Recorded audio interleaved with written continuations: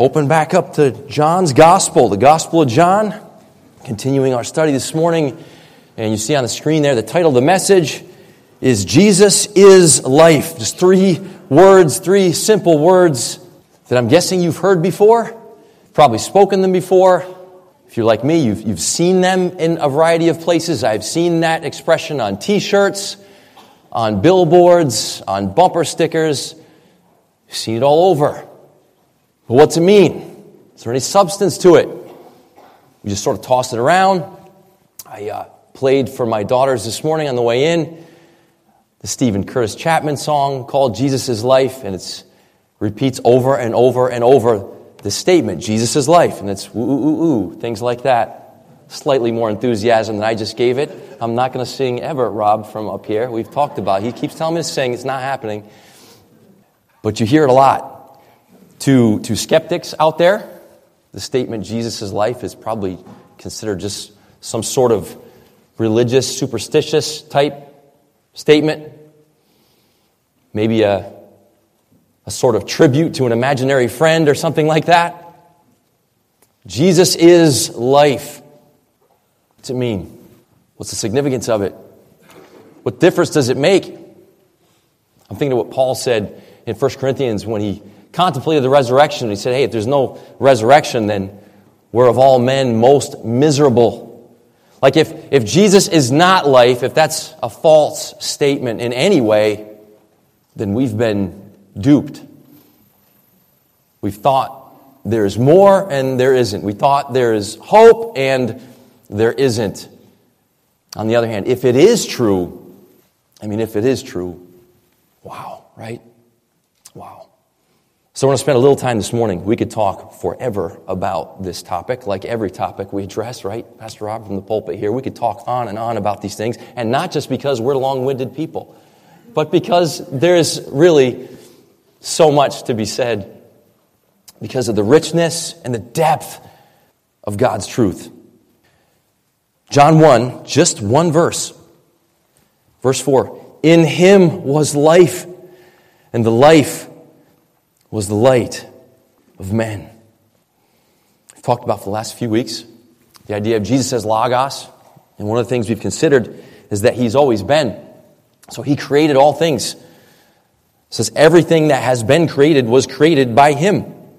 In verse 3, all things came into being through him, and apart from him, nothing came into being that has come into being. That pretty much covers it, doesn't it? That's everything. Jesus has life in himself. He is independent in his life. Unlike us.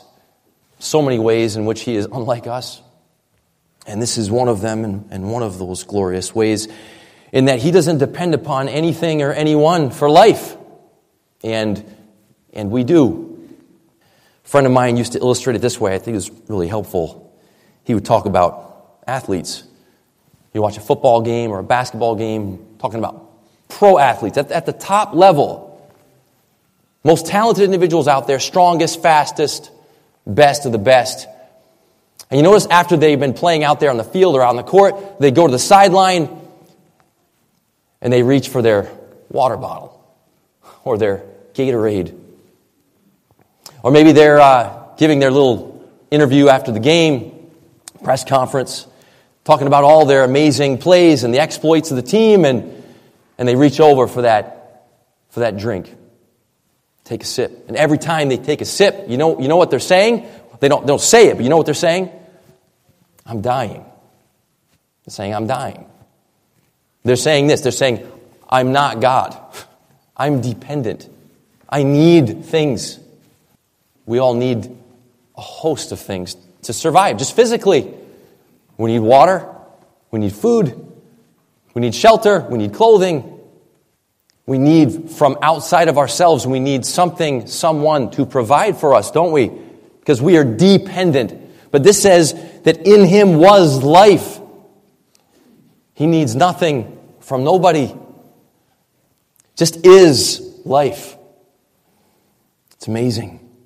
We've been considering throughout, for a few weeks, Pastor Rob started on this topic. I've said a little bit about it. Our podcast, we've talked about this, but the idea of the Logos, and we said It speaks to him as creator and how all that is in the material world he created. And so we talked about physical life. Anything that lives physically lives because of him.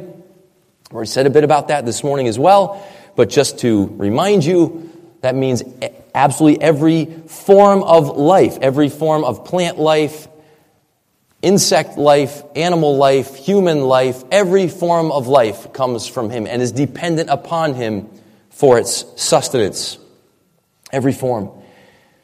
There's a documentary that came out, I think in the early 2000s, called Expelled, in which Ben Stein, some of you may know who he is, he was exploring how intelligent design is not really a welcome topic in university settings.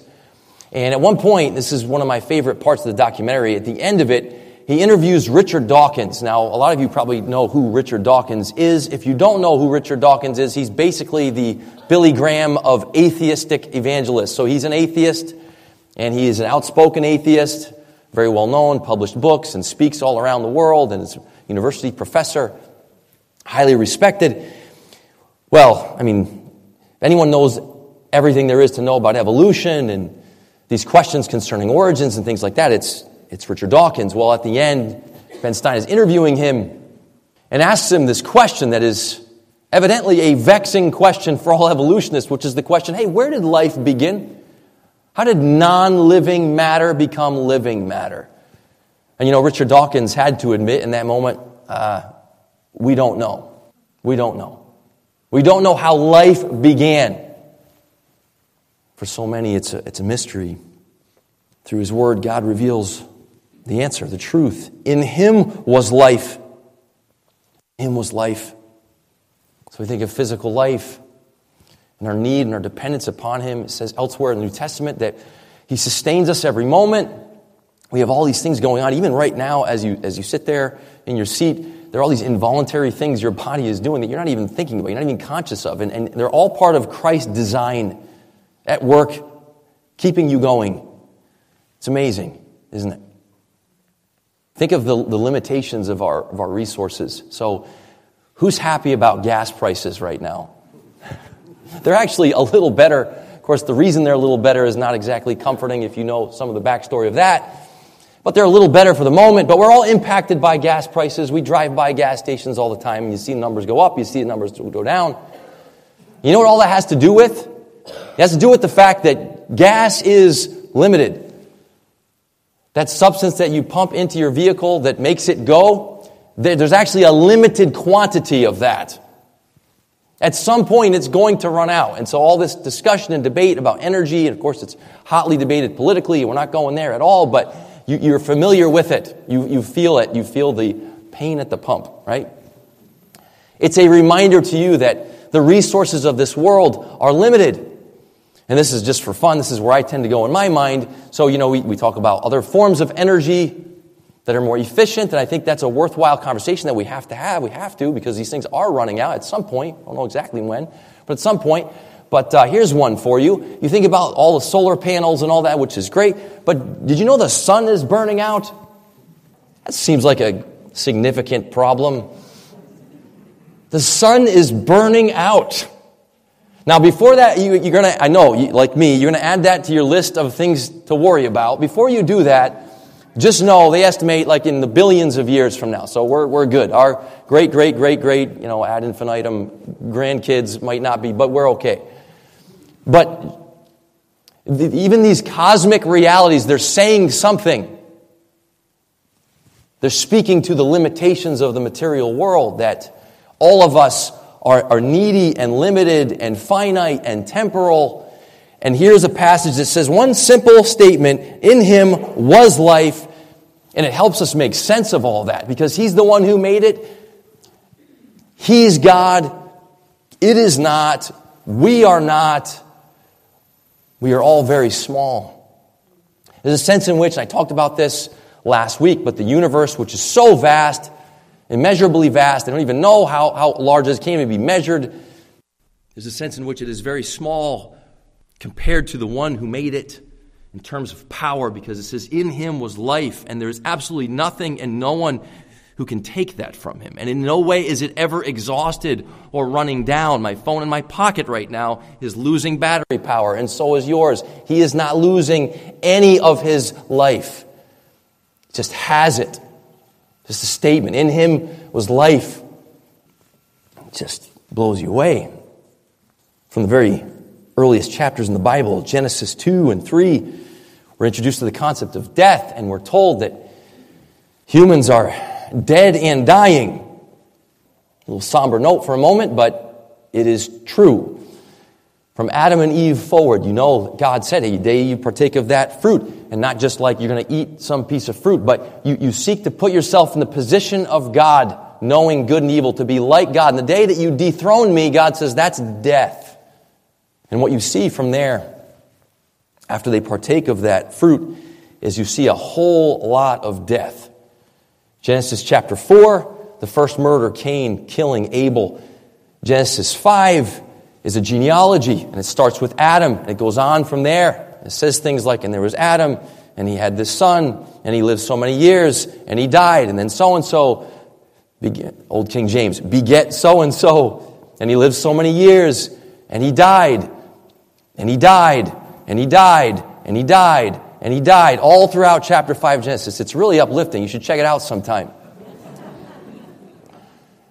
But it's true, and I obviously joke, but it is uplifting because it acquaints us with the reality of our need, the reality of our dependence. It prepares us to hear something like, in him was life, and to actually think it means something. There's something that says, I need him, because I'm mortal and I'm dying. And my body reminds me of it. And the created order around me reminds me of it. And even the sun burning out reminds me of it. So we've talked about physical life. That's one dimension of this passage, surely, as he's described in the first few verses, the idea of creation.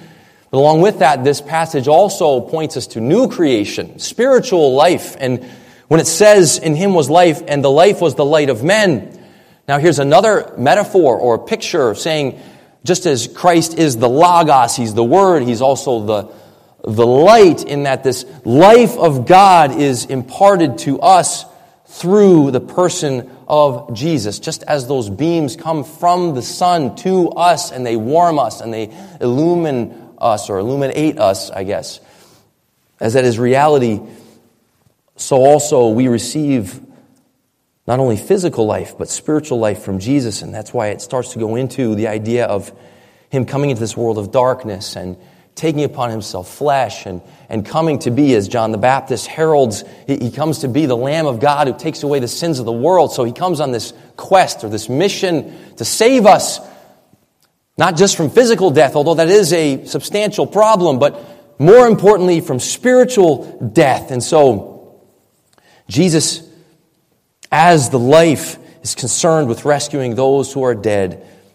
Jesus as the light, which is where Pastor Rob will go next, but as the light will shine into the darkness, into the very darkness of our own lost, fallen soul, to give salvation and hope. So that's where it's going. But for a moment, would you think with me a little bit more about spiritual death? Would you turn to Ephesians chapter 2? This is where Paul talks about it, and there's many, many places he talks about it, but Ephesians 2 is one of them. And I want to make one primary observation about this passage here in Ephesians 2, which helps us to appreciate why the statement Jesus' life is so valuable to us in terms of our spiritual life. For us to appreciate it, we have to get this. Read with me Ephesians 2, verses 1 through 5, as Paul talks about our condition and Christ's provision. He says, and you were dead in your trespasses and sins, in which you formerly walked according to the course of this world, according to the prince of the power of the air, of the spirit that is now working in the sons of disobedience. Among them we too all formerly lived in the lusts of our flesh, indulging the desires of the flesh and of the mind, and were by nature children of wrath, even as the rest. But God, being rich in mercy, because of his great love with which he loved us, even when we were dead in our transgressions, made us alive together with Christ. By grace, you have been saved. Here's what I want you to notice there before we talk about the implications of the good news preached through this text. Just notice what he says about the bad news, just a little bit about the bad news. He says, in your death, here's the main symptom of it. He uses the terms trespasses and sins in verse 1, but then jump down to verse 3, puts a little finer point on it. He says, we too formerly lived before we met Jesus, before we were acquainted with the reality that Jesus is life. This is where we were stuck completely. He says, we lived in the lusts of our flesh, indulging the desires of the flesh and of the mind. Just observe with me that one of the main symptoms of spiritual death is lust. And you hear that as church folks. I know my temptation is to hear that and to think very narrowly of sexual lust, but the term is much broader than that. It's just saying you are people who have all sorts of desires. Desires that are enslaving, desires that ultimately cannot be fulfilled. You have all these desires. It goes back to the beginning where Adam and Eve thought they could get more out of creation than from the Creator himself. The fatal flaw or the most tragic lie that we tend to believe, naturally speaking. It's what we observed when we studied Ecclesiastes recently, and we heard Solomon talking about all his pursuits and all this money and all this power he had, but just it was never enough. It was vanity, it was empty, he just couldn't get substance, but he just kept trying. But there was this dissonance within him because he knew it was like, the harder I try, the emptier I feel. And God was revealing something deeper to him. Well, in Ephesians and elsewhere, there's many places in the New Testament where the essence of the human condition, apart from God's rescuing grace, is described in terms of desires. Excessive desires, enslaving desires. Desires propel us through life. In one sense, that's appropriate. You wouldn't have gotten up this morning if you didn't want to come to church. So wants are a necessary part of life. But you know how it goes. So many of the things that we want and that we crave and that we demand simply end up enslaving us, don't they? Controlling us, leaving us empty, leaving us ashamed. And as Paul describes the human condition and spiritual death, he puts it in terms of lust, desire, greed. So as we're going back to John 1, you can turn back there. Would you just think about these questions with me?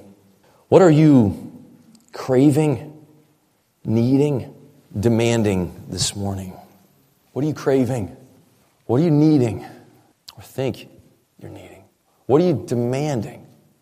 What is it about your life that you feel needs to be different? What is it that just must change? What is it about your family that just must be different? You just need it to be different. You just long for it to be different. It just has to be different. What is it about this church that just isn't quite enough? It just has to be more. It just has to be. Where is it? I believe that Christ comes to all of us and asks us questions like that. God's been asking those questions from the beginning, like with Adam and Eve.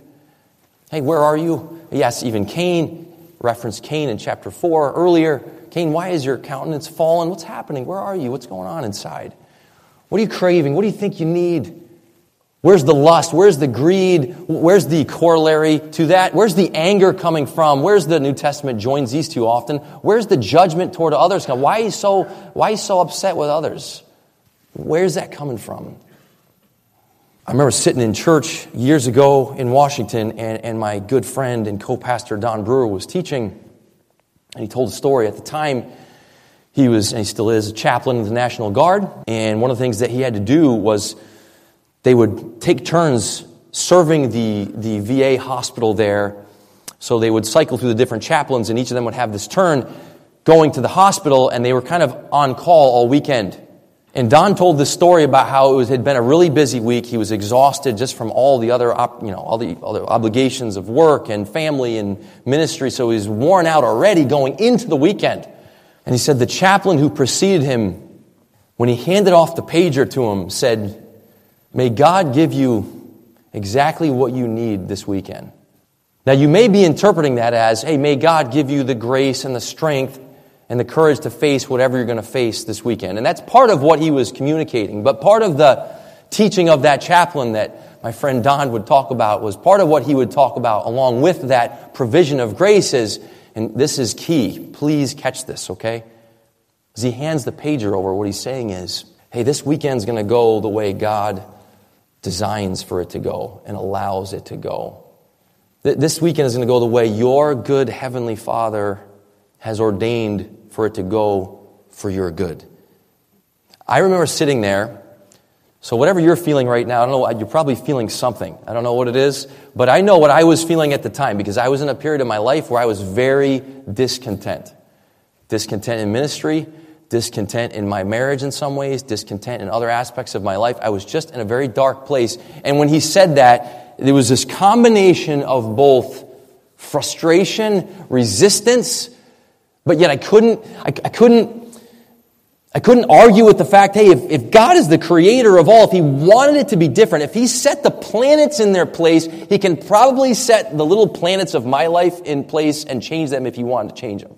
And if he doesn't, then I'm left to sit here and contemplate, wait a minute, what am I needing right now? Or better yet, what am I thinking that I'm needing? Why am I so discontent? Why am I so miserable? Why does it just feel like I just got to have more than this? This just is not enough. Why would he let me be here? Maybe he lets us be in those places so that we might hear statements like, Jesus is life, and actually sense our need for that to be true. In him was life, and the life was the light of men. Maybe he puts us in our place. That expression does not have a positive connotation, does it? For someone to put you in your place. But maybe as a loving Father, he puts us in our place to reveal to us his grace. In him is life. In him you have everything you need, to include even the circumstances you currently find yourself in. Jesus knew better than anyone, better than even Paul, because Jesus is God. He knew what the human heart was like and is like. And he knew that within every human heart there are endless cravings like appetites that are insatiable. And that's why as we move through the Gospel of John, we're going to hear Jesus say things like this. I know you're thirsty, but whoever drinks of the water that I will give him shall never thirst. The water that I will give him will become in him a well of water, springing up to eternal life.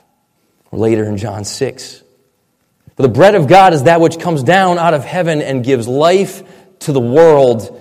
I am the bread of life. He who comes to me will not hunger, and he who believes in me will never thirst. God help us believe that, right? I mean, someday we're going to know it, like we can only just barely know it now, but we're going to know it. We're going to taste it. We're going to taste and see that God is good. And he's teaching us that now. Our souls have appetites that are bottomless, that only he can fulfill. Nothing in creation can do it. In him is life. That's why. Because life around us, and even life we experience, is derived life. It's dependent life. He is the source. He's the wellspring of life. That's why he compares it to living waters. A fountain of living waters just never runs dry. So years ago, we were vacationing in Florida, and we were driving from one part of Florida up to Orlando. We're going to take our kids to Disney World. It's a really fun vacation. And I'll never forget, we were traveling on this one freeway heading westbound, and it was kind of a remote area. And we drove by this gigantic church building, wooden church building, that was falling apart, like really bad shape, like dilapidated, looked condemned. It looked like it had been abandoned for a really, really long time. It was in rough shape. And yet there was this big sign on the church building that said, Jesus is life. Do you catch the irony there at all with me? I begged Jill, can we please turn around? I got to get a picture of that sign. She's like, we're not turning around. And Jill's the practical, which I appreciate and I very much need in my life.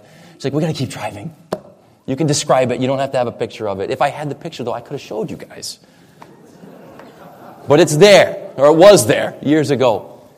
But I mean, this thing was just collapsing in on itself, and it says, Jesus' life. So let me ask you this question. Does the condition of that building have any bearing on the truthfulness of the statement, Jesus is life? No. It's the correct answer. I don't know about you, but there are times when my life feels like that building. Physically tired, aches and pains, hurting here, hurting there, joints aren't working quite right, just sort of falling apart, even spiritually speaking. You find yourself, here I am again, the same struggle or the same issue, or why am I so irritated about this? I know it's not that big of a deal, but I find myself making it a big deal, or wanting, not even able to see. Snapped at one of my daughters the other day, and after I was like, what on earth? Why did you say that? Where did that come from? Well, it came from that fallen part of me. I just need more. I got to get, because here's the thing. You know what we're all doing all the time by nature? We're trying to get life out of the creation and our experiences here. We're trying to protect our lives. And to a degree, that's appropriate. Like, we got to not be foolish. Like, we want to be wise. And obviously, there's wisdom there. But I mean, the deeper stuff, the underneath stuff, the craving stuff, I got to have from that person, from that situation, from that material thing, from that meal. I just can't be content with the way it is right now in my home, in my body, in my relationships. It's got to be different. It's all like the sounds, it's like the creaking sounds of that church building. Meanwhile, there's just this truth that's just there. It says, Jesus is life. Thank God. He helps us to believe it, which is where we'll see this in John 6. The Father draws us to the Son. He draws us to the Son. Only God can overpower the party that says, I got to save myself. Only God can do it, and He does it through His Spirit. He says, come. He says, are you weary? Are you burdened? Are you heavy laden? Are you exhausted? It's because you're a creature. Because you're limited. Because like the sun, you're burning out. And unlike the sun, you're going to burn out a whole lot quicker. But there's good news. Because there's life in God. And He gives it freely as a gift of grace that you simply receive. Let's pray. Father, thank you for John chapter 1. We're just like thrown into the deep end here with John with this theology. And we're introduced to Jesus as the Logos, the Word, as life, as light. And so we bring to you this morning, in this very moment, our darkness. The desire, the greed, the lust, the enslavement of it, the emptiness of it. We confess it to you. We agree with you, God, that that's true. That's our condition. Left to ourselves, we would be dead. And we celebrate the reality that Jesus is life.